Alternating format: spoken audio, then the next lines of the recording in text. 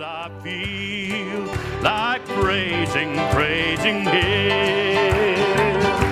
Yes, I feel like praising Him. Praise Him in the morning, oh, praise Him all day long. Well, I feel like praising Him. Hallelujah. Amen. Wonderful Spirit. God bless you. I could say God bless you to Brother Ray for the worship, but you all had something to do with that. Yeah, amen. And you brought Christ with you, and God bless you for that. Amen. We want to welcome you all here this morning. I think we've got some visitors with us. I don't see them all, but I'm starting to pick out a few here and that. So we want to welcome you and just, why don't you have your seats for a moment? We've got a baby dedication this morning. I want to remember our brother John Parazok. He's in ministering in Washington. He ministered yesterday for a youth meeting that was there, and it's at Brother John Andy's assembly, and he'll be ministering again there today. So we remember our brother, and then tonight we're looking forward to our brother Max ministering for us. So we're looking forward to that next week. I believe, is it next week or is it the week after you're going to Alaska? 2 weeks, okay? All right. Well, God bless you. So this morning we want to welcome you all, and like I said, there's some visitors with us. I believe I saw Sister Melody there, Sister Melody Stahl. I think Sister Debbie and Sister Candice Gilmeister are here. Yes, we see them.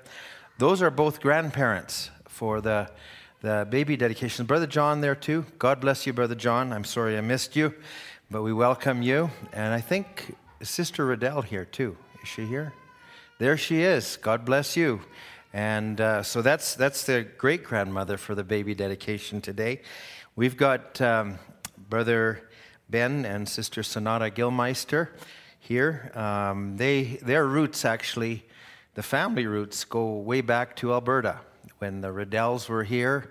And so they moved out to British Columbia, out to the coast, and then from the coast, the last number of years, they've been living in inner British Columbia near Princeton, I believe. But Brother Ben and Sister Sonata, they've got 3 boys. They've got Marcus and Judah, and they've got Bennett. And because of where they were, they hadn't had an opportunity to dedicate their youngest. Now, he's 2 years old already, so we don't know if we're going to call this a baby dedication. But, not often do you remember your baby dedication. He has a good chance of remembering it this morning. So I think that was part of the plan here. But we want to have them come forward and let's just sing a chorus. Jesus loves me, this I know, the Bible tells me so. Jesus loves me, this I know, for the Bible tells me so. The little ones to Him belong. Oh, they are weak, but He is strong. Yes, Jesus loves me.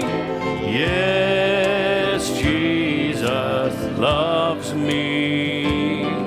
Oh, yes, Jesus loves me, the Bible tells me so. Brother Ben and Sister Sonata have 3 boys, and boys will be boys. Isn't that right? One of them's got a cast in his arm. I don't know all the details, but it was pretty horrific a couple weeks back.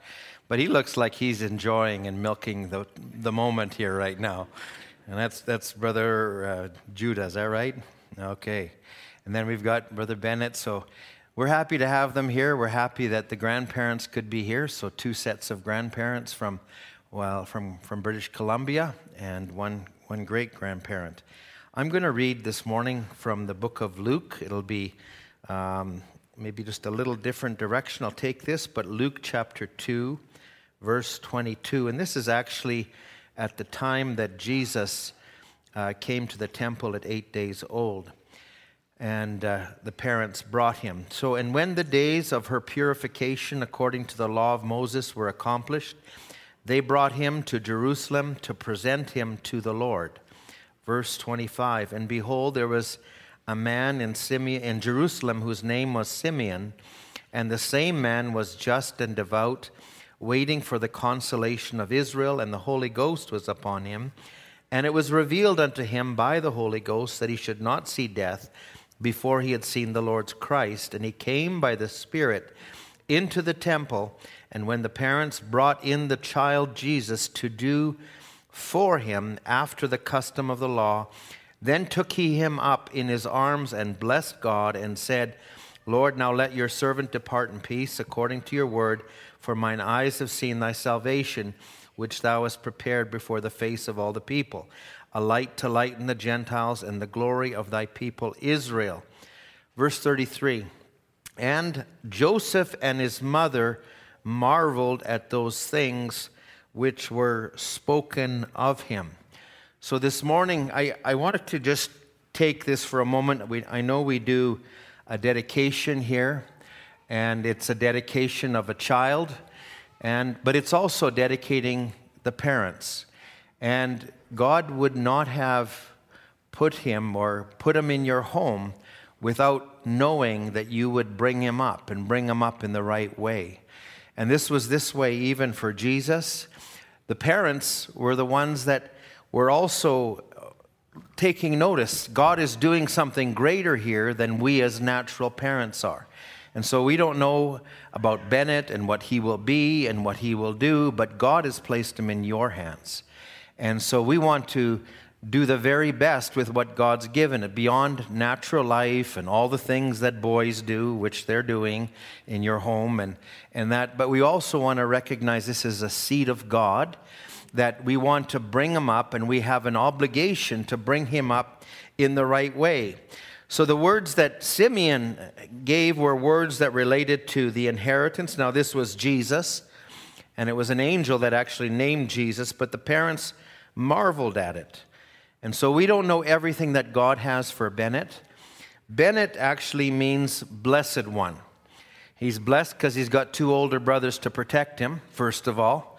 He's the youngest. He gets a little more preferential treatment. That always happens, Bennett, just so you know. Milk it for all it's worth. And then his second name is Albert, which means noble and bright. So there's an inheritance in the name. And so what we name our children has a great effect on what they are through that. So he's blessed, he's noble, he's bright. I mean, I know you're hoping that he becomes something that will do well for you in your latter years, right? That'll be a blessing. But above all, we want him to be blessed of God. And that's what we want to do this morning. We want to commit him to God. We want to pray for Bennett, and we want to just ask God's blessing on him. I want to read just a little bit more in this whole dialogue here. Simeon, after he had blessed or taken up the child, he then spoke to the mother and said, this child is set for the fall and rising again of many, and a sword will pierce your own soul at the thoughts of the heart. So he speaks also to the parents. And about that time, I won't read this all, but Anna comes in, and she was a prophetess, and she comes in. She was also a widow, and she came at that instant and speaking of the child, and he says, this is the one that we're looking for redemption in Israel. And the scripture says, now, God gave witness at the time of the birth of what this child would be, but now it says they went home, they returned to Galilee and their own city, Nazareth, and the child grew and waxed strong in spirit, filled with wisdom, and the grace of God was upon him. And the next scripture we hear is 12 years later when he comes to the temple. So in that time frame, part of what was prophesied and dedicated over the child, but also over the parents, there's a great responsibility. And I say, Brother Ben, that you have a great responsibility God has given you, and that is to bring your children up in the way of the Lord and to bring them to a place where they grow and they prosper. I know you've come here and you're going to a school where there's other believers, And these guys are just happy. Like they're just nodding. Like I wish the rest of the service would be like this, where people were just nodding and just happy with the word as it's coming forward. But God bless you. I appreciate having you here. I'm going to look for you the rest of the service here. Anyway, we just want to recognize what a great responsibility. And to some degree, as our children grow, we have a great obligation to just teach them and nurture them, especially in this evil world that we live in. So part of this is being in fellowship. Part of this is in family devotion. Part of this is in school and upbringing and friends. And so we're going to dedicate Bennett today. Now, I don't know if I'm going to be able to hold him because I'm watching him squirm around quite a bit. But I'm going to lay my hands on him, do the very best I can. Bennett actually came to visit us a couple weeks ago. You don't remember that, do you? Now he's laughing. But anyway, we want to dedicate him this morning. And I'm going to just come down and we're going to stand together. Do you want to come to me at all? No, thank you. You're very good about there's no doubt in what you want. Yeah, we're going to lay hands on him, this family, this morning. Let's just come together. Heavenly Father, this morning as we stand here, and Lord, your eyes are upon the little children. We know that, Lord. They're precious in your sight. You said that there's an angel that follows them. And Lord, that you even cautioned us, Lord, in how we would approach the children, lest we would grieve that angel. And Lord, I'm asking today, Lord, as we come and we fulfill your word, Lord, it was you that made time to dedicate the children. It was you, O Lord, that also were dedicated, fulfilling the law. But Lord, we're here dedicating Bennett today. We're wanting to just commit him fully in your hands, Lord. Father, I'm asking that there be an angel that would watch over him naturally, keep him from harm and keep him from danger, but Lord, also spiritually. I pray that you would protect him in this evil world that we live in. Lord, may you give the parents wisdom and grace, Lord, in their home and how they will spend time to nurture him and bring him up in the ways of God. But then, Lord, also in school and the friends he would have and the influences that come. I pray, O Lord, that you'd give him the heart, O Lord, as you yourself would have for Bennett, I pray. And then, Lord, I'm asking, Father, that as he would come of age, if time would permit, Lord, that his heart would turn to you. Lord, I pray, Lord, this morning, I'm a poor substitute, but Lord, we're dedicating him into the hands of Jesus Christ. And we also dedicate Brother Ben and Sister Sonata this morning. Father, may your hand be upon this home. Lord, may it, O Lord, be a place of refuge. May the token be on it, O God. And I'm asking, Lord, in this time that we live in, as we commit Bennett to you today, Lord, we place him in your hands, and we ask these blessings in the name of Jesus Christ. Amen. Amen. Do you want to shake my hand? Wow, we've come a long ways, haven't we? Thank you. God bless you. God bless you. Okay, God bless you. God bless you, Brother Ben.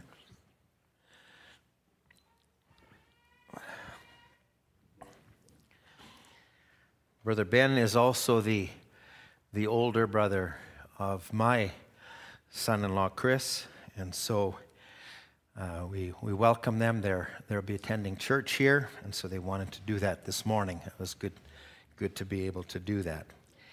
I just want this morning also just a couple of needs we remember, and let's just stand together if we can. I would like to just remember, I want to give you a little update on Brother Bob Combe. Brother Bob Combe is in the University Hospital, and on Tuesday he was admitted to the hospital. There was some disorientation on his part, and they admitted him to the emergency.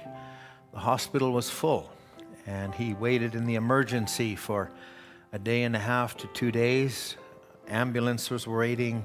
He was waiting to see a doctor. Finally, he got a little bit of a private area in the emergency, but he's They're needing to bring him upstairs into a little bit more care. Brother Bob has been diagnosed as having suffered 2 strokes. And Brother Bob is just a blessing to me. He is so faithful. He just comes to church and he appreciates the word. He serves in little ways, sings a song, he plays. He's 80 years old. And I've often remarked, if I am as good a shape and look as good as you at 80, I'd be very happy. But we want to remember Brother Bob. I was able to be in the hospital with him on Friday night. The family brought me in. There's no visitors at this time yet. And I just want to remember him. He was cognitively fairly good. He just quiet, but he's resting and trusting in the Lord. And so I just want you to remember him. We also remember our brother Jerry Fox, who's recovering. But let's remember Brother Bob this morning. And then earlier this morning, I just received a notice from some of the ministers we're with, but Brother Donnie Reagan's daughter, Sister Erica Parker, we've been praying, is in a very serious state this morning. They have given her a heavy medication, which they almost liken to comfort care. And Brother Donnie and Sister Carol were called to her bedside. But there's nothing that's too difficult for God. And God is never too late. I believe it's a great testing hour. But our God is faithful. And I want this morning that we could just bind together as a church. If you've been blessed by the ministry of Brother Donnie somewhere, why don't you just enter in this morning for him? And I just want us to be remembering him. And I want to sing this morning. What are you playing, sister? Let's sing that. We're going to just sing this, and then I want us to just then, maybe if your spouse next to you, but just lay hands on one another as we pray this morning. I want us to be able just to enter in. We all have needs, friends.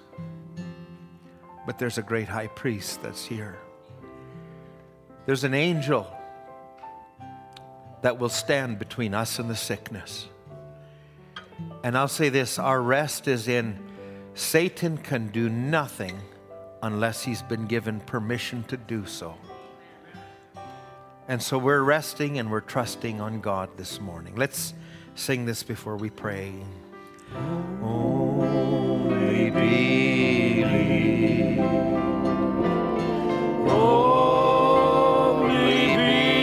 believe that all things are possible if we'll only believe.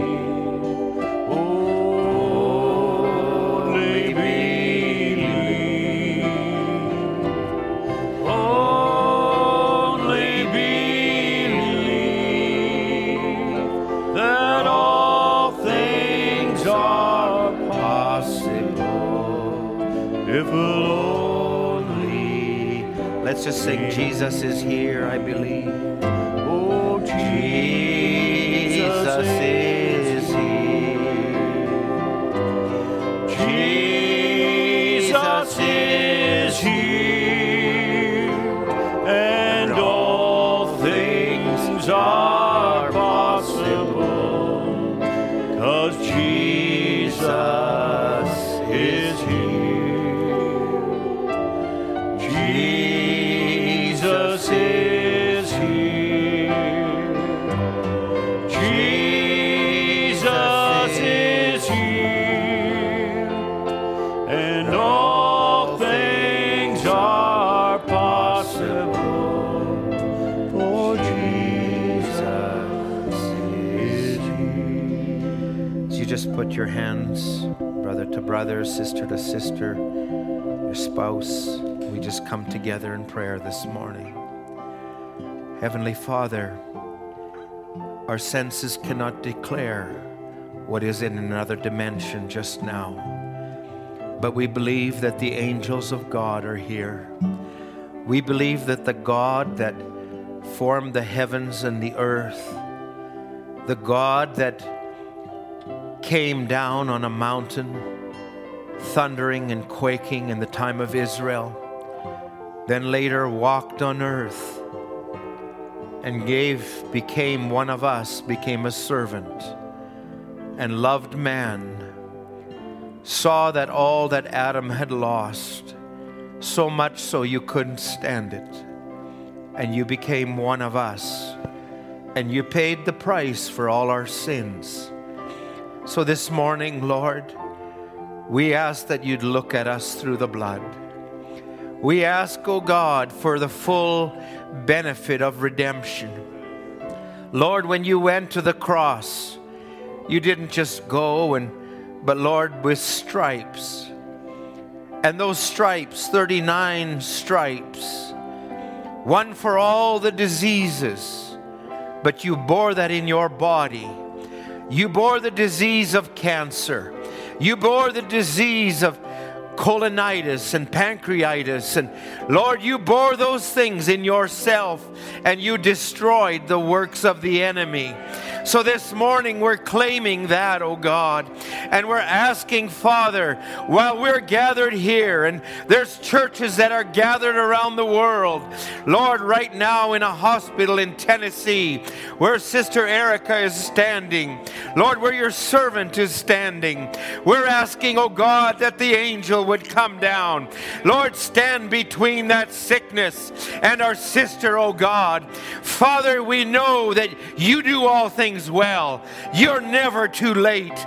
You're just in time. We believe your word, Lord. We don't believe that the circumstances will dictate what the doctors would say. But Lord, you have the final word. You have the final say. So this morning, Lord, we lift our hearts. We lift our voices. We join together, Lord, with this great body of Jesus Christ. And we're asking, oh God, may your presence come. May faith just take a hold. And Lord, may you receive glory out of this situation. Destroy the works of the enemy, oh God. Show that you are God in this last day. Father, we believe you. We trust in you. And Lord, today we also remember, even in our own midst, our brother Bob, such a faithful servant. Lord, they're in the hospital today. Lord, I'm asking you, Lord, he was at peace when I visited him. He talked and he was thankful and he was calm. His family with him, Lord. I just want to thank you. And Lord, as he has stood for you, may you stand for him. Lord, may there be a healing. Father, may you use him for your glory. May also those loved ones that are around him see that the God of heaven, Lord, stands behind his people, oh God. And may they also take faith, knowing that, Lord, you are our God and their God. Lord, we remember our brother Jerry Fox today. Lord, also he let us know that Sister Candace had a fall, and we want to remember her today. Lord, injuring her foot, her ankle, what it may be. But Lord, we place her in your hands. Lord, we have loved ones today, and we bring them all before you. Lord, asking you, Lord, it is time for the prodigals. It is time, oh Lord, for the gathering in, oh God. And we're asking, oh Lord, may your Spirit move in a greater way. Lord, we believe it is a season, Lord, when you're bringing everyone in. We're believing that this morning, Father. Lord, there's parents here. There are they're believers here waiting for spouses. But Lord, may you hear everyone. We believe the goodness of God is going to be better than it was in the beginning, at the very end. Now, Lord, as we place this service before you, we're asking, oh Lord, take us. Take our hands, take our voices. Lord, within us, we don't have the ability, but Lord, if we can get out of the way, if the speaker can get out of the way, if the hearer can get out of the way. Lord, we believe that you will do greater than we can even ask. And Lord, we're praying that this morning we commit this service into your hands now. In the name of Jesus Christ, we pray. Amen. Let's just sing one more time. Jesus is here. Jesus is here. Jesus is here, and all things are possible, 'cause Jesus is here. Oh, Jesus is here. Jesus is here, and all things are possible, 'cause Jesus is here. Thank you, Brother Ray. Thank you to the musicians. I'll invite you to go to the Bible. We're going to read this morning from the book of Colossians, Colossians chapter 1. And we'll read a number of verses there, and we'll also read from Revelations chapter 4. God bless you. Good to be here this morning. This morning, I just ask your attention. I want to try to convey some thoughts, and it's maybe not so much. Tonight, we've got the evangelist. Let me just say it that way. So I'm not going to try to evangelize this morning. But I'd like you with some thoughts that have really been on my heart in the last week, and maybe even longer, but maybe it's been amplified with the events that are happening in Israel. And I want to just ask that you give me grace this morning. There's way more than I'd ever take in one service, so I'm trying to take this over a few services, already have been. But Colossians chapter 1, verse 10, that you might walk worthy of the Lord, unto all pleasing, being fruitful in every good work, and increasing in the knowledge of God, strengthened with all might, according to his glorious power, unto all patience and long-suffering with joyfulness, giving thanks unto the Father, who hath made us meet to be partakers of the inheritance of the saints in light. Now, I'm focusing a little bit on that, the inheritance, and I'll come to that in a bit, but let's just keep that in your mind. Verse 13, who has delivered us from the power of darkness and hath translated us into the kingdom of his dear Son. And I don't know if we can rightfully give these words the emphasis that they need in this hour. We recognize the next number of verses are verses from verses 15 to, let's say, 20. Brother Branham spoke a message which he called one of the most important messages, which is Christ, the mystery of God revealed. And he said, if you ever fail, come back to that tape. So I'm not going to focus on those, but if I can just take the continuity of these next verses, he's speaking about God and the fullness of the Godhead. Now, if we just drop down to verse 21, and he says, and you who were sometimes alienated and enemies in your mind by wicked works, yet now hath he reconciled in the body of his flesh through death, to present you holy and unblameable and unreprovable in his sight. If I can stop there for a moment, there's not one of us this week that didn't come short somewhere. That's from the pulpit right down. And if you did, you keep your halo over your head. But I would just say, if we measure by what we are in our humanity, we will always come short. But God is doing something greater if we can recognize that in the hour we live in. So he says now, he will present you holy and unblameable and unreprovable if you continue in the faith, grounded and settled, and be not moved away from the hope of the gospel, which you have heard, and which was preached to every creature which is under heaven, whereof I, Paul, am made a minister, who now rejoice in my sufferings for you, and fill up that which is behind of the afflictions of Christ in my flesh for his body's sake, which is the church, whereof I am made a minister according to the dispensation of God, which is given to me for you to fulfill the word of God, even the mystery which has been hid from ages and from generations, but now is made manifest to his saints, to whom God would make known what is the riches of this glory, of this mystery among the Gentiles. Now look at how he sums it up. What is this mystery?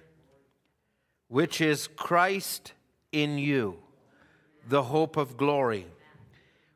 Amen. Let's just read one verse, Revelations 4, verse 1. This is the verse at the end of 7 church ages. The previous church age, Jesus was standing outside the door of the church, and he made a declaration, if any hear my voice and open the door, I'll come into him and will sup with him and he with me.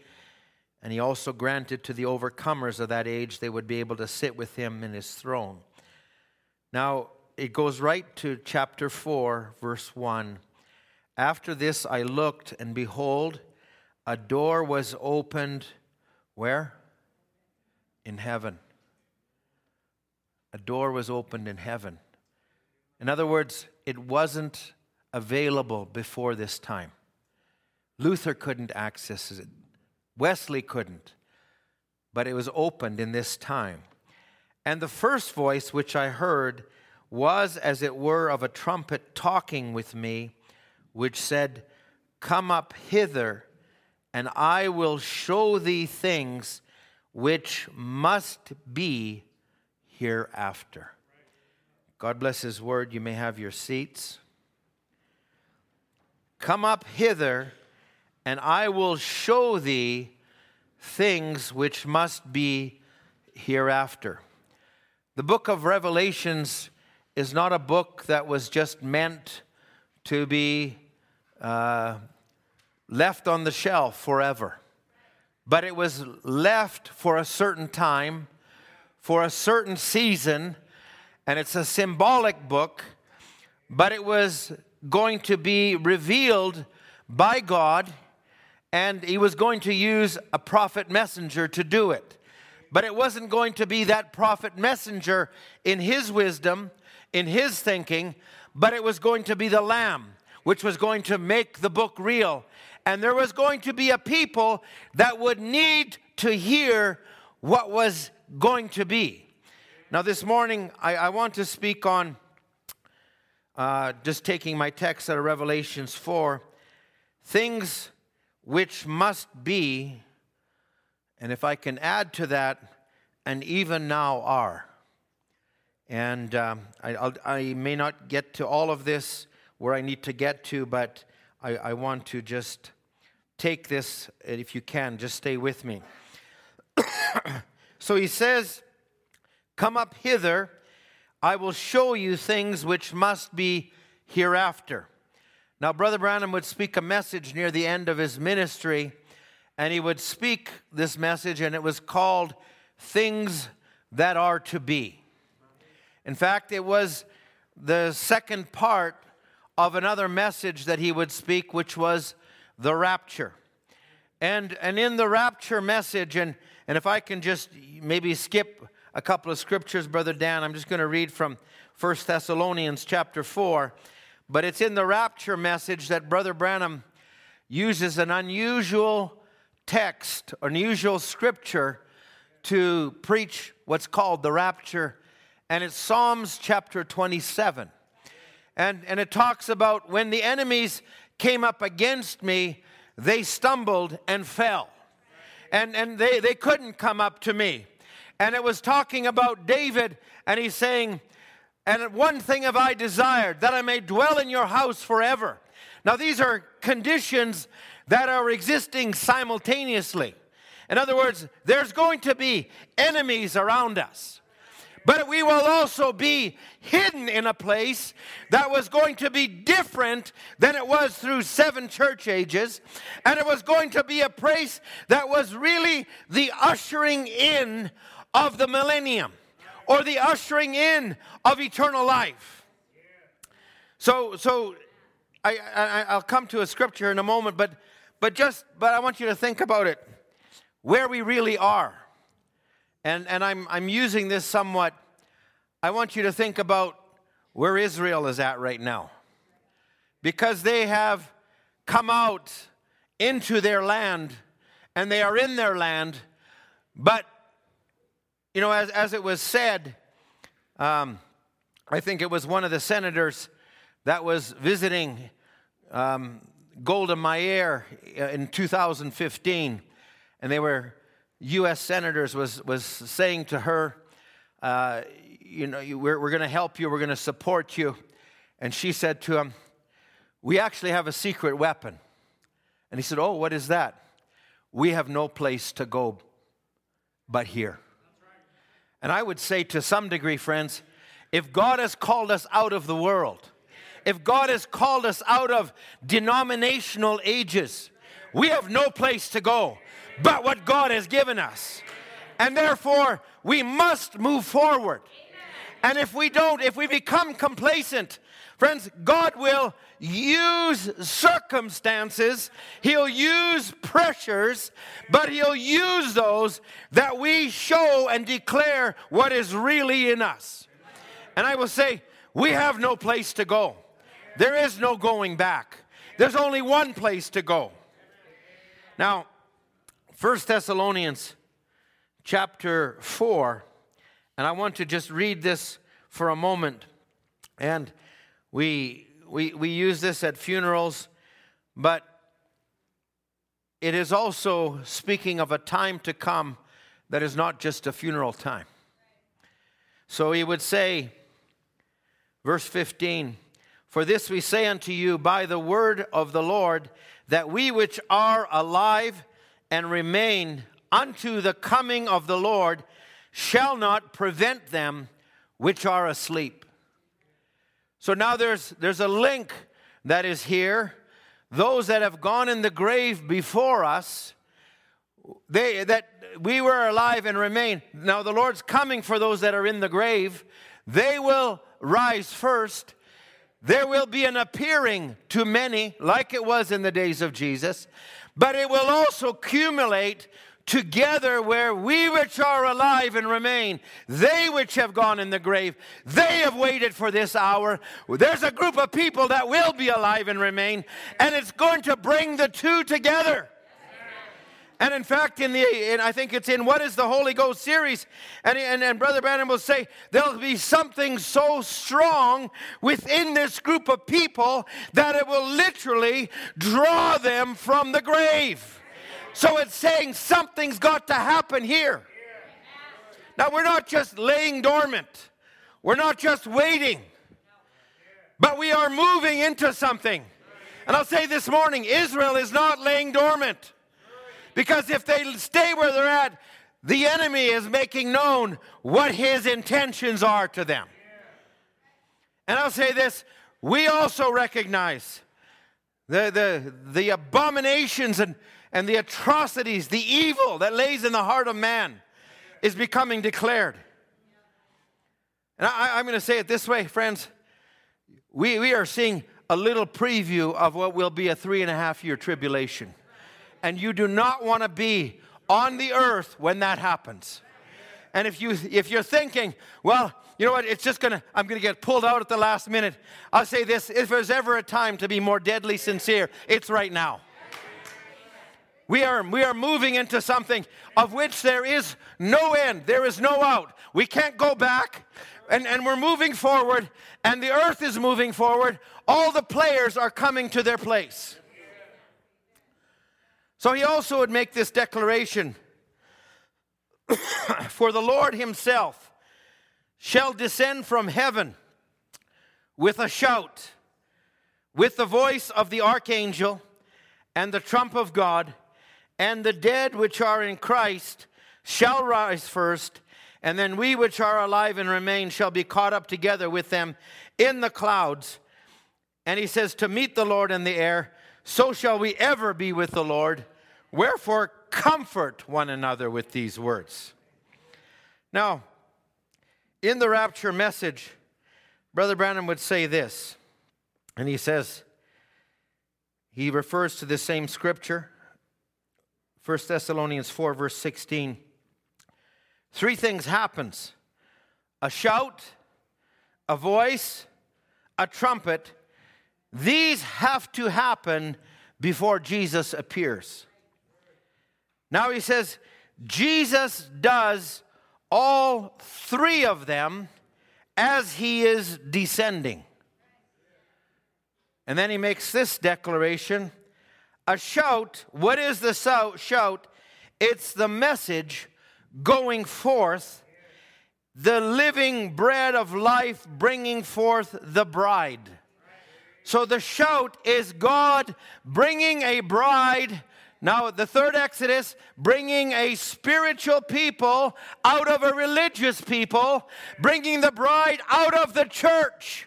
Now, I'm going to ask you this. What has brought you to where you are today? It was a shout. In other words, something has started. Jesus is descending, so there is a shout, there's an upcoming voice, and there's going to be a trumpet. Something has been set in motion that cannot be stopped.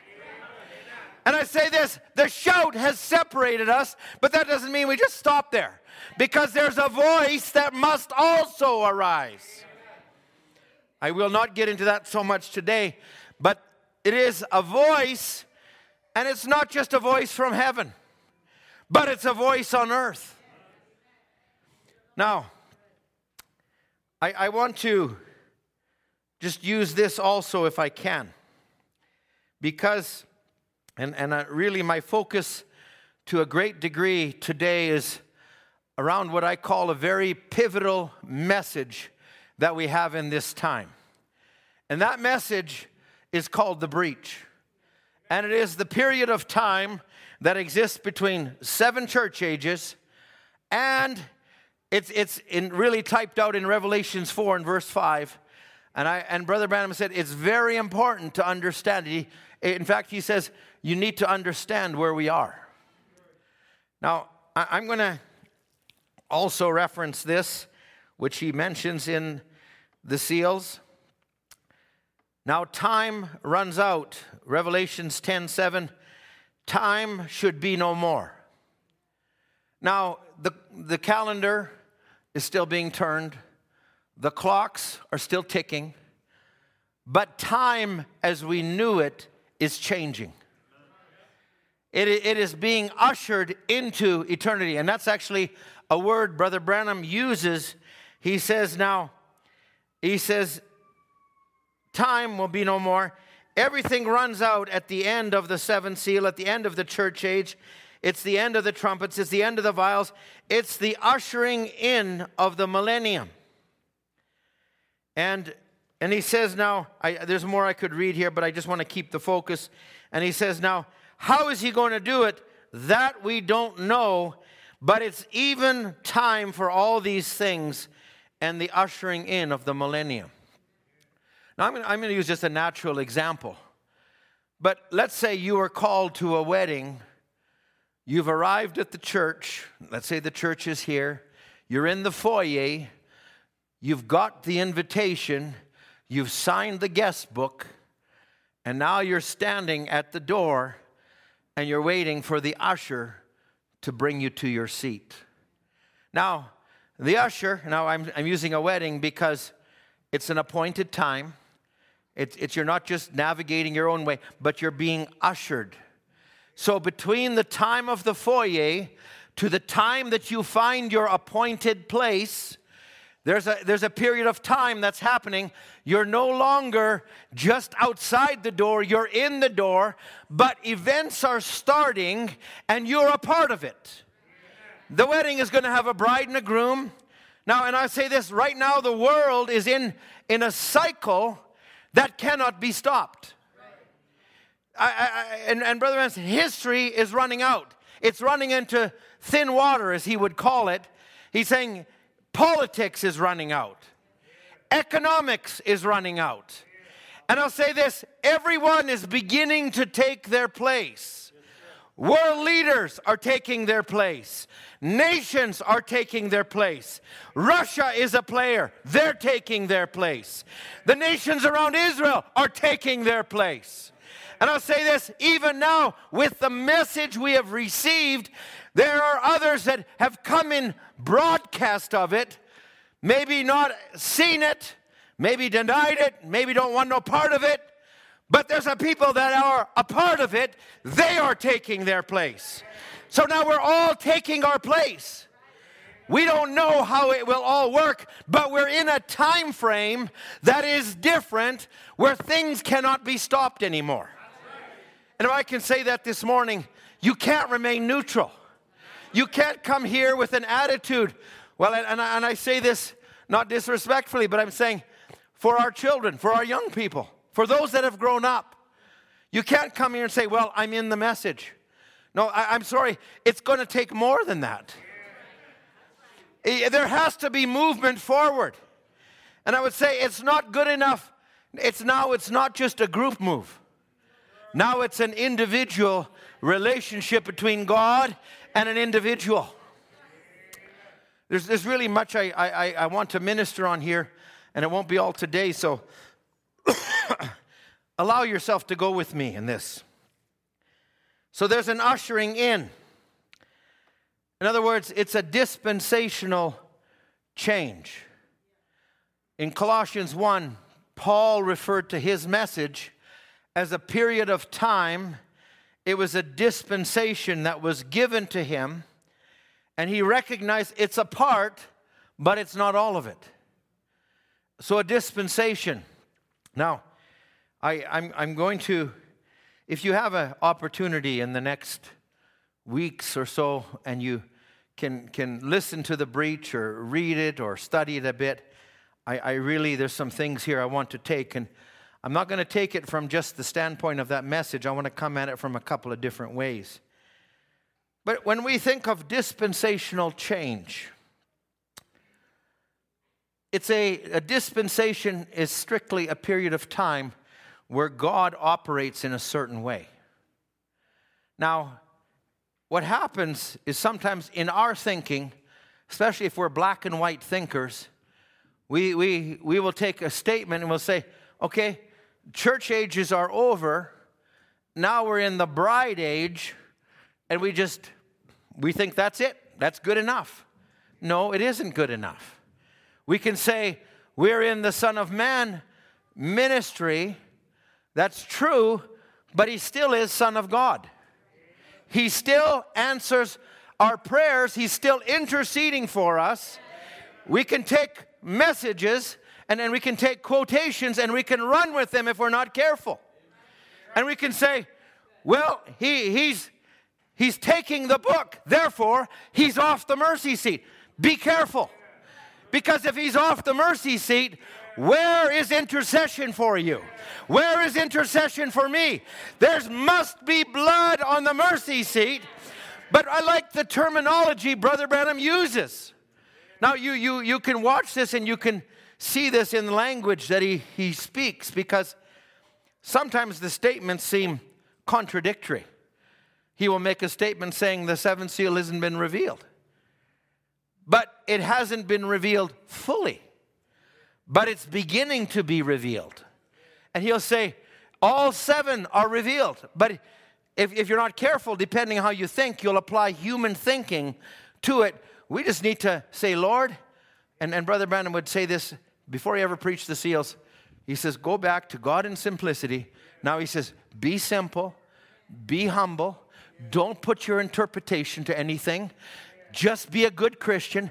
God will make these things as they come more in season. And we are entering a season. Now, I don't certainly want to presume or venture without authority, but I want to just highlight things to you. And you'll find the language Brother Branham will use, and sometimes he'll be speaking, and he'll speak something, especially after the seals. He'll say, now, that's coming. And then he'll say, it's here already. And he'll say, it's past already. Because it's a period of time where events are happening. Now, there were some of us that weren't even born. So we walk through some of these things. I don't want to make this confusing either. Now, so dispensation, let me use this. God came, Samuel anointed Saul to be king. Saul disobeyed God, and Samuel, when he disobeyed him, he says, God has rejected you. And Saul reached out as Samuel was going, and he rent a part of the garment, and he said, as you've rent the garment, so has God rent the kingdom for you. Now, if you look at it, Saul continued to reign. Saul was still the king. David was anointed, and he was positionally coming into power, but it didn't happen all at once. And so we can say denominational ages are over, but it doesn't mean that God doesn't still deal in a measure outside of the bride. Maybe it's not in the way of the translation of the rapture, but he still deals. And he's also dealing with Israel. And the two are coming together. And I'll say this, Israel is a timepiece to us. Israel is, if we can say it, we ought to be looking at Israel and saying, because Brother Branham will make a statement, and if they're going to war, and I'm not saying this is it, but I'll say this, the wheels are turning quickly now. And you're not going to, this ramp up that you're seeing, it's not going to retreat and just go back into a settled state again. But it's moving quickly. And he's saying, God cannot deal with Israel until the bride's taken out of the way. So that ought to say to me and say, listen, if it's ramping up there, where do I stand today? That's a good question for the minister. That's a good question for the church member for 30, 40 years. That's a question for the young person. Because once he turns to Israel, not one Gentile will be saved. Oh, I got lots of time, Brother Ed. No, we don't got lots of time. Today is the day of salvation. So there's a carryover. Sometimes we put these slots in. Well, I've been justified because I've gone to the baptismal tank. And therefore now I'm in the stage of sanctification. Let me just say this to you. Just being here in the tank isn't good enough. Just being sanctified is not good enough. Because without the baptism of the Holy Ghost, you're not going to be there. I'm just being brutally honest this morning. And that's not to condemn you, but that's to say, come a little higher. Don't stay where you're at. If you're not sure, you need to be sure. And it's not based on one evidence, but it's based on God identifying himself with you. So the scripture says, it doesn't say, and I'm talking about dispensations, it doesn't say, having been justified. Nowhere will you find that. But use these words, being justified. In other words, you'll go along, and this is how the enemy will work. You'll go along, you'll stumble, you'll fall, you'll feel condemned, you'll think I'm lost. That's it, I'm done. No, the Bible says being justified. I go back and I say, Lord, I fell, try me one more time. But I'm still being justified. I'm still being sanctified. And if I've got the Holy Ghost, there's a refilling of the Holy Ghost. Don't sell yourself short on anything. The enemy his power is in deceit. His power is when he gets you to look at your flesh and your works and what you've done, but there's a greater representation that we need to focus on. This will be another service, and I'll leave it, but you have a conscious and you have a subconscious. And sometimes our conscious, our outside words, we use words, well, we reason it. I'm in the message, I attend church, I pay my tithes, therefore I'm good. But underneath here, there's doubt. There's questions, there's wondering, am I really saved? You need to settle those. Listen, I don't know who I'm speaking to today, but I'm just saying, we need to settle those, friends. If and whatever you do, you can have underlying besetting sins, and they can move you subconsciously in certain directions. And they can do that, and you can justify it up here, but you know it's moving you. I say this, allow these two to start to align more. Allow it to be beyond just a church and show up on Sunday. Allow it to be an everyday thought life. Allow it to be an everyday part of your life. Why? Because the time is too late.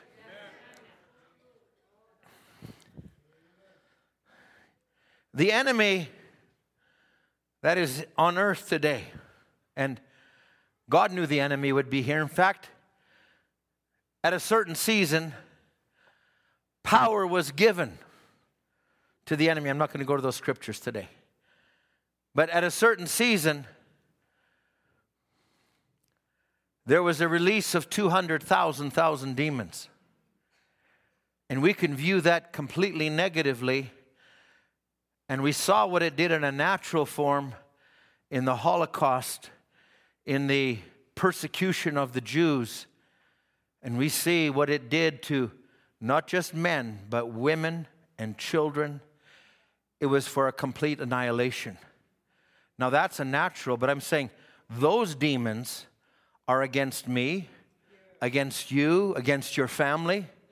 And that's why sometimes he'll come at you in such a way, you'll hardly wonder if I'm saved. Friends, I just say this. We need to live a life before God, be in a relationship, be in prayer. Don't allow lukewarmness, because that's where the enemy will work. He's shrewd, he's cunning. He knows me, he knows my weaknesses, he knows you, he knows your weaknesses. I say this, hey, the enemy's going to be around us. Israel's living with the enemy all around them. I should read you this. This last week I've been in touch with Brother Jason DeMars.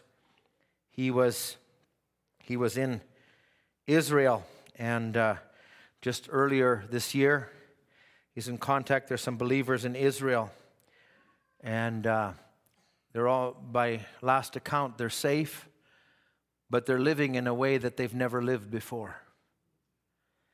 And this is a testimony of, there's a church there, a brother, a pastor is a brother Colin is his name, but his wife is sharing this with Brother Jason's wife, whom they met. These are her words. I can't express how deeply and quickly this war is affecting my spirit. And now she says this, thank the Lord, it's positively. As a new young mother whose entire heart and soul is wrapped up in my children, the terrorism of this war has challenged my spirit at the depths of my soul, as I am aware of what could happen. But for the sake of my children and out of love for them, I simply don't allow myself to become afraid, even though in the evenings it feels like absolute dread surrounds me on both sides. It reminds me of Psalms 91. 1,000 may fall at your side, 10,000, but it will not come near you. What was the place that David was speaking of in Psalms 27? It wasn't in a message church. It wasn't in a tabernacle, but it was in a place with God. This sister would write more than I'm going to read here today. I'm experiencing over and over when these moments when fear stands on my left and right, it's then the Spirit of the Lord holds me. I'm not able to yield to it. I tell you, I've never witnessed my own self turn away from fear like that. And over again, it's the work of God, praise the Lord, the faithful one, Jesus Christ. I've had quotations for a long time, but Brother Branham would say from even the early years of his ministry, and he would talk about how the church is coming together. He said, there's coming a time something is going to take place. The Spirit of the living God fall fresh on His church. I hear the sound in the mulberry bush. Something spoke to my heart and said, fear not, preacher, that'll be one of these days they'll believe. He said, it may take persecution and things to drive us together, but God will drive His church together just as certain as I'm standing in this pulpit. I want to be in a position where I'm not holding aught against a brother or a sister in any way. I want my attitude to be correct. In a message, the angel of God, he says, I believe there'll be a time when there won't be any more division among the people of God. I belong to this church or that church. I believe the persecution will run all the big ransomed church of God together, and we'll be one in Christ Jesus. Israel had been going through several years of judicial reform. There was division in the country like never before. And in the blink of an eye, they're uniting. Now, I just say, friends, I want to make provision ahead of time. Let me read one more. This is in the message, the angel of the Lord. He says, Revelations 13, a lamb rose, civil and ecclesiastical power, freedom of religion. But after a while, this lamb spoke like a beast. The lamb that he's referring to is the United States. It's Revelations 13. He's saying the lamb spoke like a beast, like the dragon. He exercised all the power of the dragon did before him. Now, there's an image to the beast here, too. He says, a bitter religious persecution. I just wanted to make this a little more real. These are not things that are far off anymore. Your children are going to schools, if it's a public school system, where there's a great debate on nouns and pronouns. Is it a he or is it a she? We don't want to use those words. I mean, are we really gone to this place? Is that what we want? And you know what? It's starting to rise up. People are saying, no, I don't want that. And that's just good common sense. But you know what? We'll never be able to turn it according to prophecy. It's going that way. But I believe we have a right to hold our ground on what we stand in. As Israel said, we have a secret weapon. We have no place to go. We have only one place. This is the message, the land we've come into. Now, that's among politicians and educators. There is a level. It is horrific. We can't even speak of some of these things. But it is horrific where we're living. And I'm saying, don't let me be lulled to sleep. Don't let me just continue and wait for something. We got a part to play. We're being ushered in. We're a part of it. Now, there's other players, not just sitting in their seats, but we're a part of the marriage of the Lamb if you're being ushered in. So these things are happening. Now, I'm going to bring this into a little bit more of a thought. But here, Brother Branham will just say this, if I can now just go back to the thought. He's saying, in the angel of the Lord, and he's talking about it, a bitter religious persecution. Remember, church, 1951. You are living in the best day you'll ever live in right now until Jesus comes, it will gradually, not just gradually, he says, but rapidly get worse and worse. Now, you can throw up your hands and say, oh, when is this? But I believe God has not left us powerless.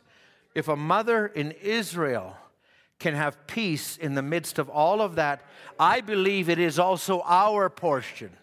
I believe we can rest assured that the angels of God are encamped about us.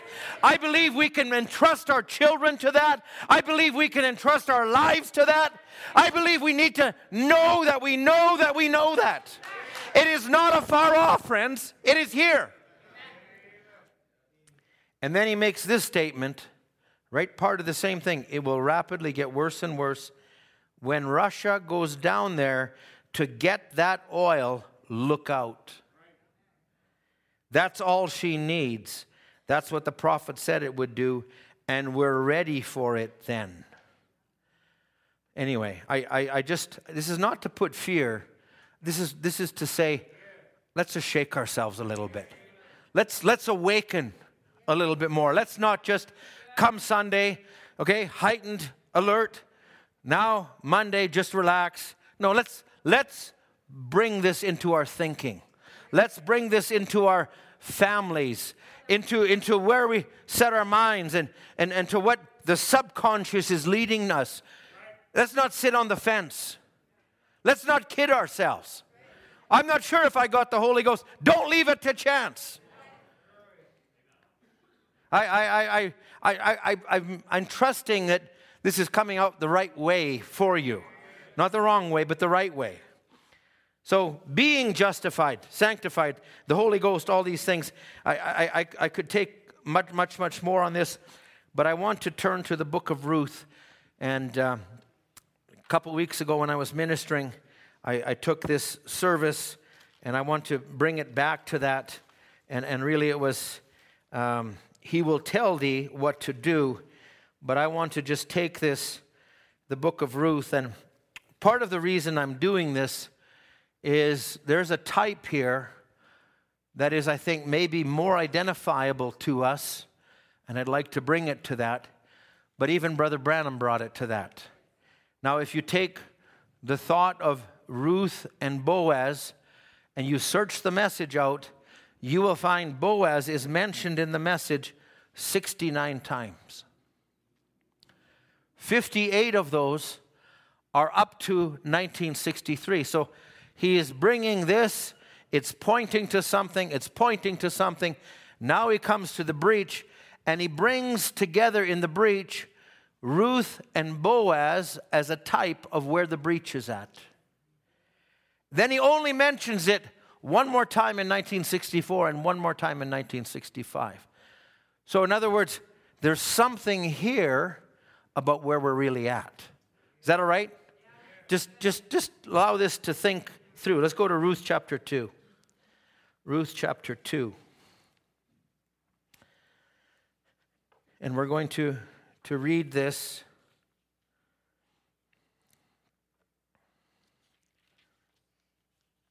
I wrote it down for you, Brother Dan, and then I believe I wanted to read from... Okay, let's take Ruth chapter 2, verse 11. Now, I want you just to take, I don't want to rehearse everything we went through, but Ruth is a Gentile. She has come under something that she doesn't even realize the impact of what she's doing. Now, it really was the grace of God that came to Ruth, because she had a husband. The husband was part of an Israelite family. She had a sister-in-law who also had a husband that was part of a family. But Ruth made a decision in chapter 1 that set her on a course. Now, she doesn't maybe even know why she did that, but I believe God, if I can just give you a bit more of a picture, Boaz was actually in the lineage of Judah, and Boaz came out of Jesse and Samuel and Obed, and then there's Boaz. They all came. Now, the lineage of the Savior was going to come through that, but in that lineage, God was going to type things. And the breach is really the kinsman redeemer coming to lay claim to what was in his book, which was a bride. So when he took the book, he didn't just take a book up there, but he took a book that had names in it, and our names were in there, and we are being claimed if we can recognize it. So here's, we've all come, wherever you've come from, under the sound of the message. Something spoke to me, something spoke to you.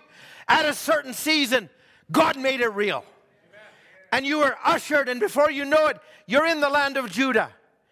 Now you're just in poverty, but you're gleaning, and you find yourself in a field. And you didn't know what that field was. And Ruth is a gleaner. Listen, she had no idea that this was her future. Right there, just when she's gleaning. Just like Rebecca didn't know her future was in watering those camels. You didn't know your future may have lied when you were born into your home and you came into what was called the message. Maybe you were like me as a child. I thought, why am I born in this strange home? I mean, look at all my friends get to do all these things, and we've got this to do. Like we go to church, we do this. Listen, I'm being honest. My brother's there. He would say the same thing. He says, we were born in that home. There was times I thought, that's strange. But you know what? It never leaves you. And God put something there, and you recognize, wait a minute, this is way bigger than I ever thought it was. God worked in my grandmother, in my great-grandmother, in my mother. I'm here for a purpose. I'm not here by accident. That was God that was doing all of that. So now here's Ruth. She's in this field. But now I want you to think about, I loved the service on Wednesday when Brother Danny came and he focused on King David and David's needs and desires for a drink of water. But I want you to think about what Boaz's needs were. Because Boaz was not married, and he was an elder gentleman. And he was in the lineage, but he didn't have anybody, and all he had was a field, and somebody walked into this field one day. And now Boaz is noting this. Now let's just take verse 11. This is Boaz talking to Ruth. Christ talking to a bride. And Boaz answered and said unto her, it has been fully showed me all you have done unto your mother-in-law since the death of your husband, how you've left your father and your mother and the land of thy nativity, and you are come unto a people which thou knewest not heretofore. In other words, I'm noticing your character. Rebecca's character came through when she watered those beasts that would eventually take her home. Ruth's character came. Somewhere God's got to take notice how your attitude is to the Word, how it is to the things of God, how there's a circumspect attitude. I'll tell you what, God's not just picking anyone, but He knows if you're that, He'll allow your character to be tested. Oh my! He says now, verse 12, the Lord recompense thy work, a full reward be given thee of the Lord God of Israel, under whose wings thou art come to trust. Now she's hearing these words for the first time. You're not just, in other words, you're not just in any old field. You're under the field of the Lord God of Israel. This is what you're trusting in. Listen, we got no place to go back to. I don't want to go to any other field. Now listen to what he says. And she answers him, Lord, let me find favor in thy sight, for you've comforted me. You spoke friendly to me. And Boaz would go on to say at mealtime in verse 14, I'm skipping over some of this. And he says, dip your morsel in the vinegar, sit beside the reapers. And then after she's out of earshot, he tells them, throw a little extra her way. Give her some extra sheaves. Let handfuls of purpose be upon her. That was the grace of God. You come out and God will bring somebody in your way and He'll just pour out a little bit of grace and pour just to encourage you along the way. Because we could not lift ourselves out of what it was. But He came to me. He came down to me. And He still comes to me. Now I really wanted to get so he's speaking to her in these verses. And this is, actually, if you take it in verse 8 is where he started. But I just picked it up from verse 11. And he tells her, don't glean in any other fields. When we came to this message, it was a field of redemption. This is not just another addition to another move. It's not Luther, Wesley, Pentecost message. It's not another move. This is all of that wrapped in one. It's redemption. It is not just another move where we got different rules, a little higher standard. We need to throw that out the window. This is a season that Paul foresaw. This is a season that God foresaw, that He was going to bring a bride. I'm going to just bring it this way. We took this on a Wednesday night subject about that holy place, the womb that God cares for. Now, when God, in Genesis 1, when God saw the earth, it was cold, without form, dark and void. He began to make love to it. And the prophet would say, why did He do that? Because there were seeds that were already planted in the earth, and they needed to come forward. Amen. The seeds were already there. They were planted. So when God said, let there be, and He would say, of the earth, let the earth bring forth. Why? There were seeds there already. Let the waters bring forth. There were seeds there already. But that didn't apply to man. Somebody told man, he says, and he says, be fruitful and multiply. So now Satan comes, and he comes to the earth, and he sees there are seeds sown there. There's seeds sown there. But now he comes to the woman, and he sees it's an empty field. There's no seed sown yet. And he seizes an opportunity. Now, just hang with me a little bit. So there was a field that was due to bring forth life, but the enemy injected himself into that. I won't finish this thought today, but I just dropping that in. Now Boaz, in order to bring forth Adam, in order to reproduce himself, needed a field. Boaz also needed a field. And here is Ruth. She comes into his field, not knowing she would become the field that would bring forth life. But here is Boaz. He speaks to her. He tells her these things. I mean, I want you just to think for a moment here. She's gone through heartbreak. She's lost her husband. Okay, I feel like I'm jumping, and I need to let me drop just a couple of thoughts in.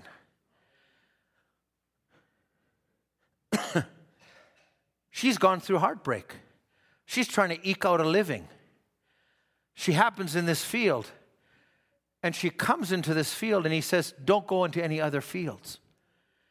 She didn't know that the seeds that she was picking up were seeds that others had a chance at, but they bypassed it.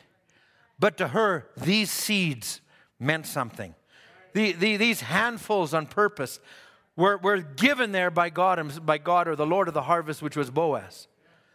Now, just think of that. Now, here it comes. Now, I want you to look at your own walk. It's easy for us to think, well, Jesus died for me, and therefore I need to live right, and I need to do it. But in the plan of redemption, we're beyond that. Okay, Romans chapter 7. I need to use this. Romans 7, if you will, real quick.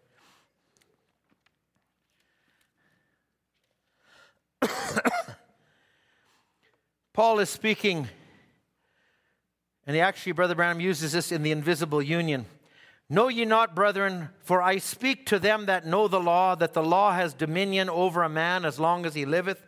For the woman which has a husband is bound by the law to her husband as long as he liveth. But if the husband be dead, she is loosed from the law of her husband. So then, while her husband liveth, if she be married to another man, she'll be called an adulteress. But if her husband is dead, she is free from that law. She is not an adulteress. She can be married to another man. Now, I want you to look at this as a redemptive act. And redemption is not just Jesus died for me and I got to perform up to what he did for me. No, actually, he does it all. All of redemption is his. In other words, her heartbreak of her husband dying, he had to die in order that she could marry Boaz. That she could obtain a redemption in the right channel. And I would say this, we have to die to our thinking of what denominations were in order that we can be made alive by our husband, which is Jesus Christ. Now let's just follow this through. Wherefore, my brethren, you are become dead to the law by the body of Christ. Now let me just say it this way. Jesus, when he was on earth, he was not married. He was in a form where he was going to give himself for his bride. Now, Paul says, you are become dead to the law by the body of Christ, that you should be married to another, even to him that is raised from the dead, that we should bring forth fruit to God. So you're not just marrying the Jesus that was on the earth, but you're marrying the resurrected Jesus, the one that was alive for 7 church ages, the one that is here in the end time, the one that's desiring a bride. That's the one we're marrying. The resurrected Jesus. The one who has the power to raise up the life within our field and bring forth more life unto him. So we're not marrying the old Jesus. And I don't want to make a difference, but the Jesus that walked on earth. But now he's in another form. He's in the full power of the resurrection.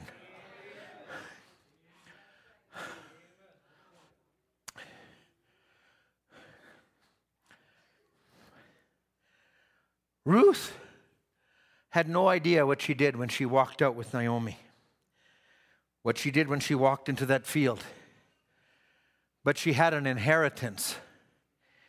And sometimes we don't recognize or we don't seize everything we have because we don't see it as our right or as our inheritance or a part of what God has always given us.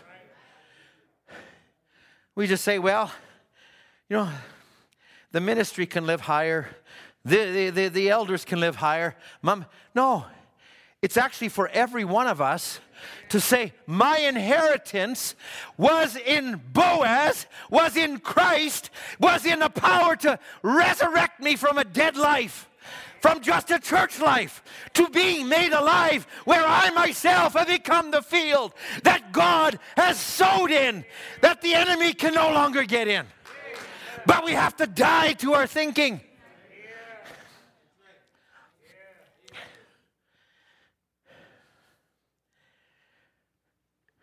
Let me just go a little further back to the book of Ruth.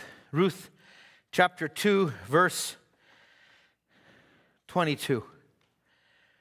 Now, Ruth comes home, and Naomi said unto Ruth, her daughter-in-law, it is good, my daughter, that you go out with these maidens, that they meet thee not in any other field. But, so she's reaffirming what Boaz said. So she kept fast by the maidens of Boaz to glean unto the end of the barley harvest and of the wheat harvest, and she dwelt with her mother-in-law. We saw that when we took the diagram of the feast. The Passover feast was representing the barley harvest. The Pentecostal feast represents the wheat harvest. And there's a period of 2 months that are in there, 7 weeks that are in there.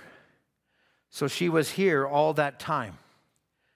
Now, if you want to look at it this way, she has found herself in a breach.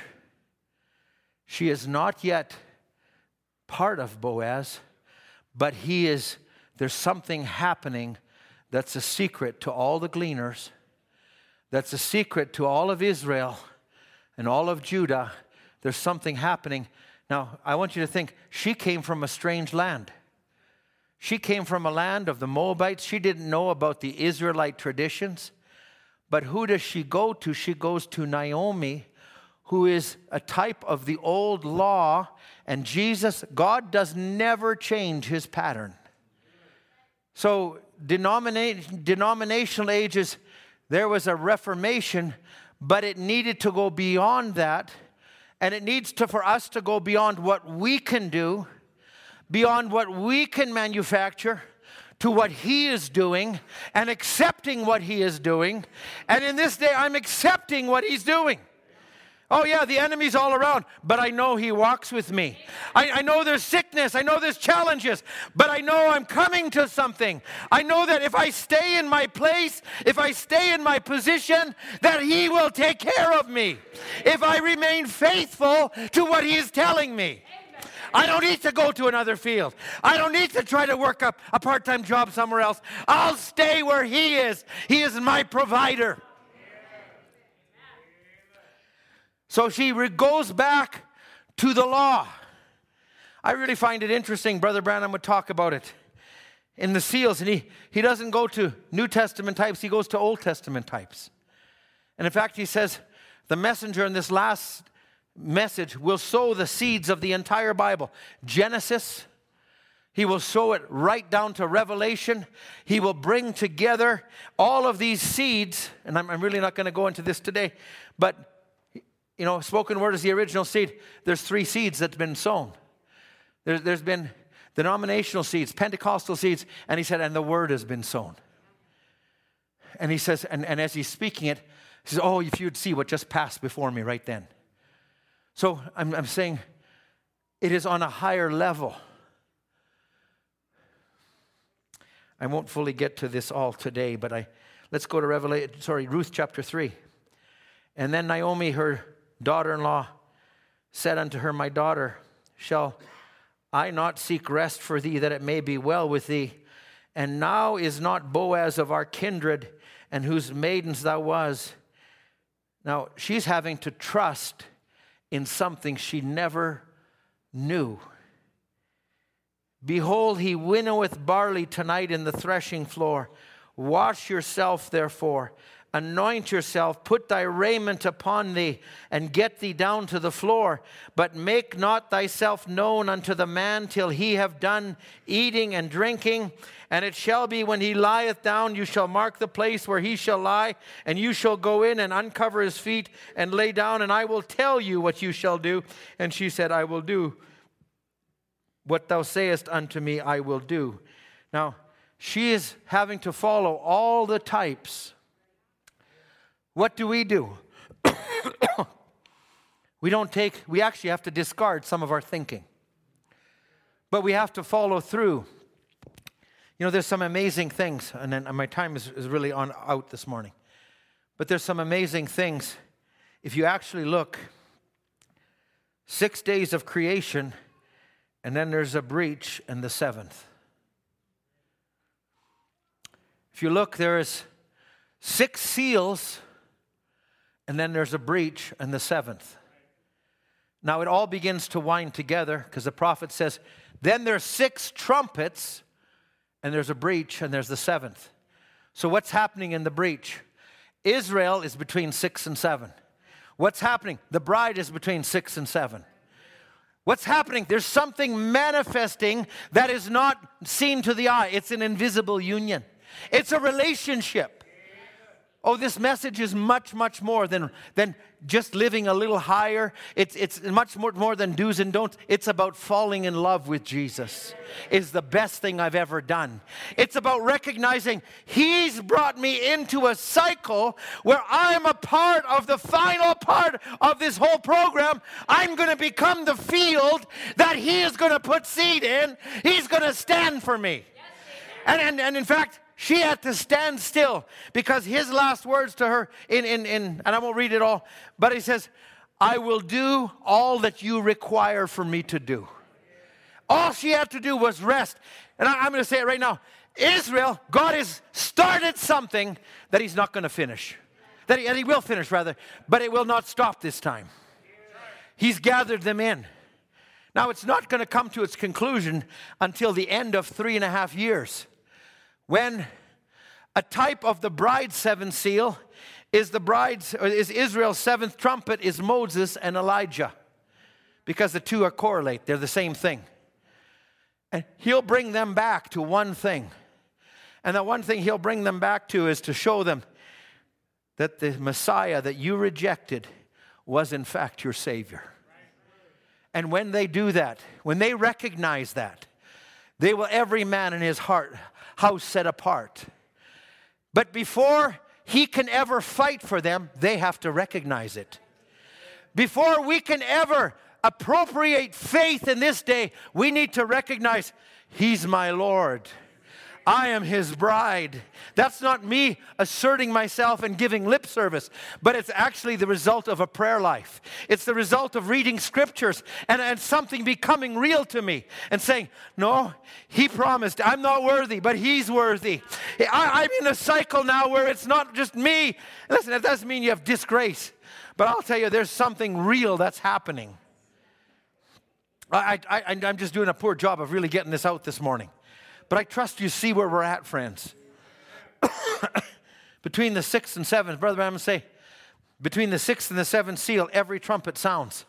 So at the same time, a bride is coming to a conclusion. Israel is coming to a conclusion. At the same time, there's a manifesting of all the other trees. There's a fig tree manifesting, but there's other trees that are coming to fruition. There is the evil spirits of the enemy that are manifesting. It's all coming to a head. Now you think, why did I end up living here with all these evil spirits? You need to just turn this whole thing around and say, I'm living in a time when there's a marriage going on. I'm living in a time where I can appropriately have faith. And I know I'm being ushered into a millennium. I'm giving you a broader picture today. But in Revelations 5, a lamb came and took a book, and he stood in the gate of the elders. In Ruth chapter 4, Boaz came and stood in the gate of the elders. And he said, I am redeeming. Now there was a nearer kinsman. I'm not getting to that today. There was a nearer kinsman. I am redeeming the field of Naomi. And he doesn't stop that, and he says, but I am also redeeming Ruth the Moabitess. And the Redeemer that's being made known in this day, He is revealing the Israelite church. He's coming into that season, but His whole desire first was to get Ruth. And I say this, He is interested in you. He's interested. He's on your side. You can come to Him. You don't have to just come and be beat down and, oh, God's just waiting to wag the club over me. No, He's not. He's on your side. We're on a different season. You can pray to Him and say, I failed you, but Lord, I'm trusting in the season that I'm in. You are working a work. Oh, if you can receive it. Do you love Him this morning? Let's have the musicians come. Maybe these things are just some seeds for our next service, but I want to take this a little further. We are being ushered in. In one place, Brother Branham would say, what would you do if I told you we are living in within 3 minutes of the coming of the Lord? He says, yeah, 3 minutes. According to his time, that would be about 35 years. He said, and he talks about this, I see him rising already. He's still on the mercy seat, but he's rising. I see him going after Israel, but before Israel, there has to be a bride that's called out. And I say, oh God, before Israel can ever receive him as the son of David, they will first need to recognize him. They'll need to have faith in him. Before we can ever go into eternity, we need to recognize we are in a different time period, in a different space. We're not just operating under a man anointing. This was the scripture I'll come to next time, but it's in Hebrews chapter 8. And in that day, they shall not teach one another, but rather they will say, know the Lord. I say this, if you come to this church, and God bless you for your faithfulness, and I will say, your absolute ought not to be just this church, or just the pastor, or just the ministers, because your absolute when you're feeding needs to be Jesus Christ, the Word made real. I'm a man, I'm full of mistakes. I only have so far, we rely on God bringing ministers this way, that way, but He is making Himself real. And I say this, if you can receive Him, He's the one that's being lifted up. He's working in the body. Amen. Do you love Him this morning? Amen. I love Him. Amen. I feel like there's a song I wanted to sing this morning, and it was the Zion song, which is actually, I Will Bring You Home. And this song is such a blessing to me, because it was written in a time when Israel was in captivity, but He was not going to leave them there. And this was the heart of God to them. But I believe this is the heart of God to Israel still, and it's the heart of God to us. Let's stand together. Let's sing this to Him. O daughters of Zion, O Abraham's son, hear the words of your father. Hear His promise of love. I will make you a blessing. Count the stars if you can. You will be a great nation. I will give you this land. And I will bring you back home, oh my children. You will no longer roam, lost and alone in the night. There is nothing on earth that could take you away. Once I gather you under my wing, I will bring you all back home again. Though you've wandered like strangers to the end of the earth, I will send you a Savior. I will finish my work. You have no other shepherd. You have no other Lord. Green pastures are waiting in Zion once more. And I will bring you back home, oh my children.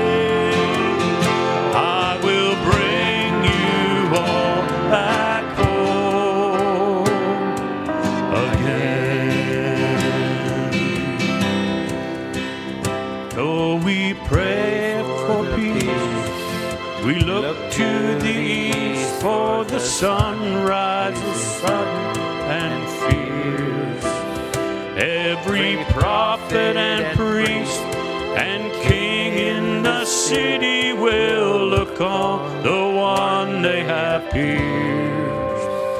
We will mourn for the one we have pierced. But daughter, fear daughters, or sons of Abraham, I will wash you with water, and I will offer the Lamb. Though your sins were like scarlet, they'll be whiter than snow. I have always been with you, and I will never let go. And I will bring you back home, bring you back home, oh my children. You will no longer roam, lost and alone in the night. There is nothing on earth that can take you away. Once I gather you under my wing, I will bring you all back home again. O Zion, my fair one, O Queen of the land, hallelujah. Fear not, I have called you. Speak my word to this land. O bride, be made ready. The rapture is nigh. Soon you'll rule the heavens with one Adonai. And I will bring you back home. I'll bring you back home, oh my children. And you will no longer roam, lost and alone in the night. There is nothing on earth that can take you away. Once I gather you under my wings, I will bring you all back home again. Beautiful song. The last verse, really speaking to the bride, O Zion, my fair one. The prophet of God makes one of the most interesting statements that has ever been attributed to the Second World War, a persecution of the Jews. Great Holocaust. And he says, it was the tender, loving hand of God that brought them back to their homeland. Now you can look at it as atrocities, and it is, but it was God fulfilling His word. You can look at what happened to Ruth. She lost her husband, she lost things, but that had to be in order that she could come into the field of Boaz. We can look at things in our lives and we can say, why did this come? Why did that come? But look at where you are right now. You're in a field of redemption. You're in a field where God is bringing forth not just a bride, but He's bringing forth life. I trust that we can this morning, when we put on the message, we don't just get condemned. Oh, because we haven't done this right, or we failed here and we're unworthy. No, none of us is worthy. but He has made us worthy.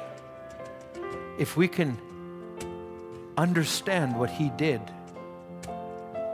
and that can drop into our hearts, then we'll want to live for Him. Then we'll want to serve Him. Even though we stumble and even though we fall, Lord, you know my heart, I love you. Oh, that's what He's desiring. If we can recognize this season that we're in, He's gathering His children. Oh, the message is not condemnation. Oh, it chastens us. It forms us. It's drawing character out of us. Thank God for that. But it's also the tender hand of God to us. Falling in love with Jesus. Brother John Stahl, can you come up and close in prayer for us? Falling in love with Jesus. Falling in love with Jesus. Falling in love with Jesus was the best thing I ever done. And in His arms, oh, I feel protected. In His arms, never disconnected. In His arms, I feel protected, and there's no place I'd rather be. Sing it again. Falling in love. Oh, falling in love with Jesus. Falling in love with Jesus. Falling in love with Jesus was the best thing I ever done.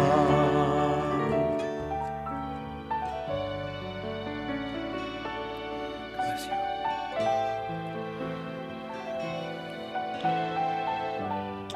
Gracious Heavenly Father, we are so thankful that we have been called by your name, Lord. The name of Jesus Christ, whom we adore and love and cherish. Many years ago, Lord, you called a great people, Father. It's called the Bride of Jesus Christ. We're so thankful to be a part of it, Lord. And as we have heard this message this morning from Brother Ed, Lord, Father, it just comes by revelation who we are, Lord. Help us to have a great understanding who the bride of Jesus Christ is, Lord. For your prophet said, Lord, that once she recognizes who she is, we're out of here. Oh God, hasten the day, Lord. We see the things that are happening in Israel, Lord. And the bride Bible says, pray for the peace of Jerusalem. We bow as a congregation to pray for the peace, Lord. We know you have everything under control, Lord. But Lord, this is the time and the hour we're living in, Father, where she needs our prayer, Lord. So we just hold her up before you, Lord, that you will just have thy will and way and just bring peace to whatever situation that needs to be, Lord. Bless Brother Ed. Give him back his strength, Lord, and may be rejuvenated, Father. We're so thankful that you have these ministers that labor in your presence to bring the message to the bride. Dismiss us now with your presence, Father, wherever we're going. Let us take you with us, Father, in our daily life, in our daily walk, and protect and watch each one of us as we commit this day, the rest of it, into your hands. For we ask it in Jesus Christ's name. Amen. Thank you, Brother John. Bless you. Amen. I don't know what's going to happen to Israel,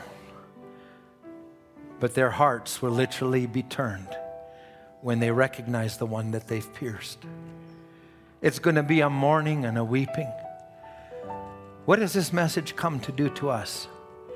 It's come to change our attitude towards the atonement.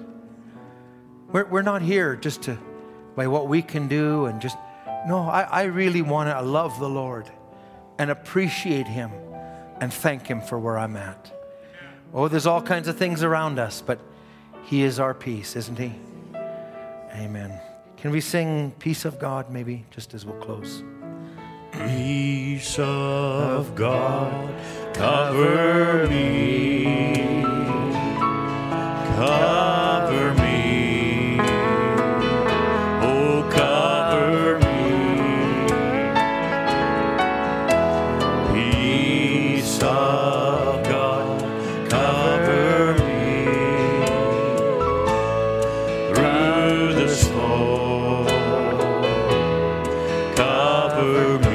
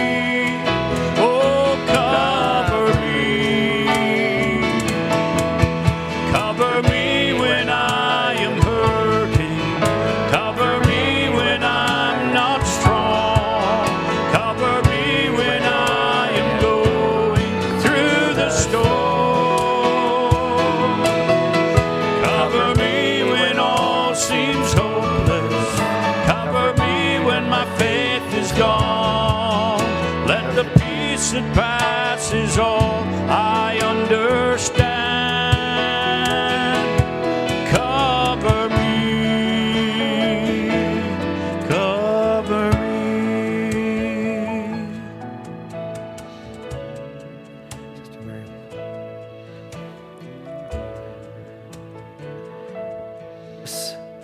And his family are going to be with their grandpa. Grandma is here, but she's going to be with her husband. It's tomorrow you're leaving. They're going to Guatemala. They're going to be gone. Just don't be gone as long as your parents came. Sister Miriam, God bless you. Greet Brother Ovidio. Tell him gloria a Dios. We appreciate you. Appreciate your spirit. Amen. It's good working with you. Sister Gabby, children, may God give you a good time with your family. We're going to pray for safety on the trip and just God's blessings. Let's go. Heavenly Father, standing here with the Jordan family today, we want to thank you for what you've done for them. Lord, for their children. We see, Lord, a family coming together. We want to thank you for the time that Brother Ovidio and Sister Miriam were here. Lord, as they'll now be traveling to Guatemala just to be together with the family, we ask that you'd give them traveling mercies, that you'd make the road ahead of them smooth, and that there'd be no complications, that you would give protection and peace to them. Lord, and when they gather together, may you, O Lord, just be their portion, I pray. Lord, be in their fellowship, be in their natural time as a family, but Lord, may it also be a spiritual time, Lord, where it can be a blessing. Father, we commit them in your hands. We thank you for them. We ask these blessings in Jesus' name. Amen. Amen. God bless you. God bless you. God bless you. God bless you.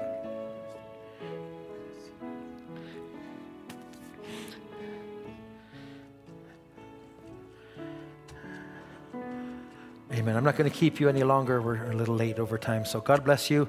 You're dismissed in the name of the Lord. Tonight, Brother Max is going to minister. So we're looking forward to that. You're dismissed in the name of the Lord.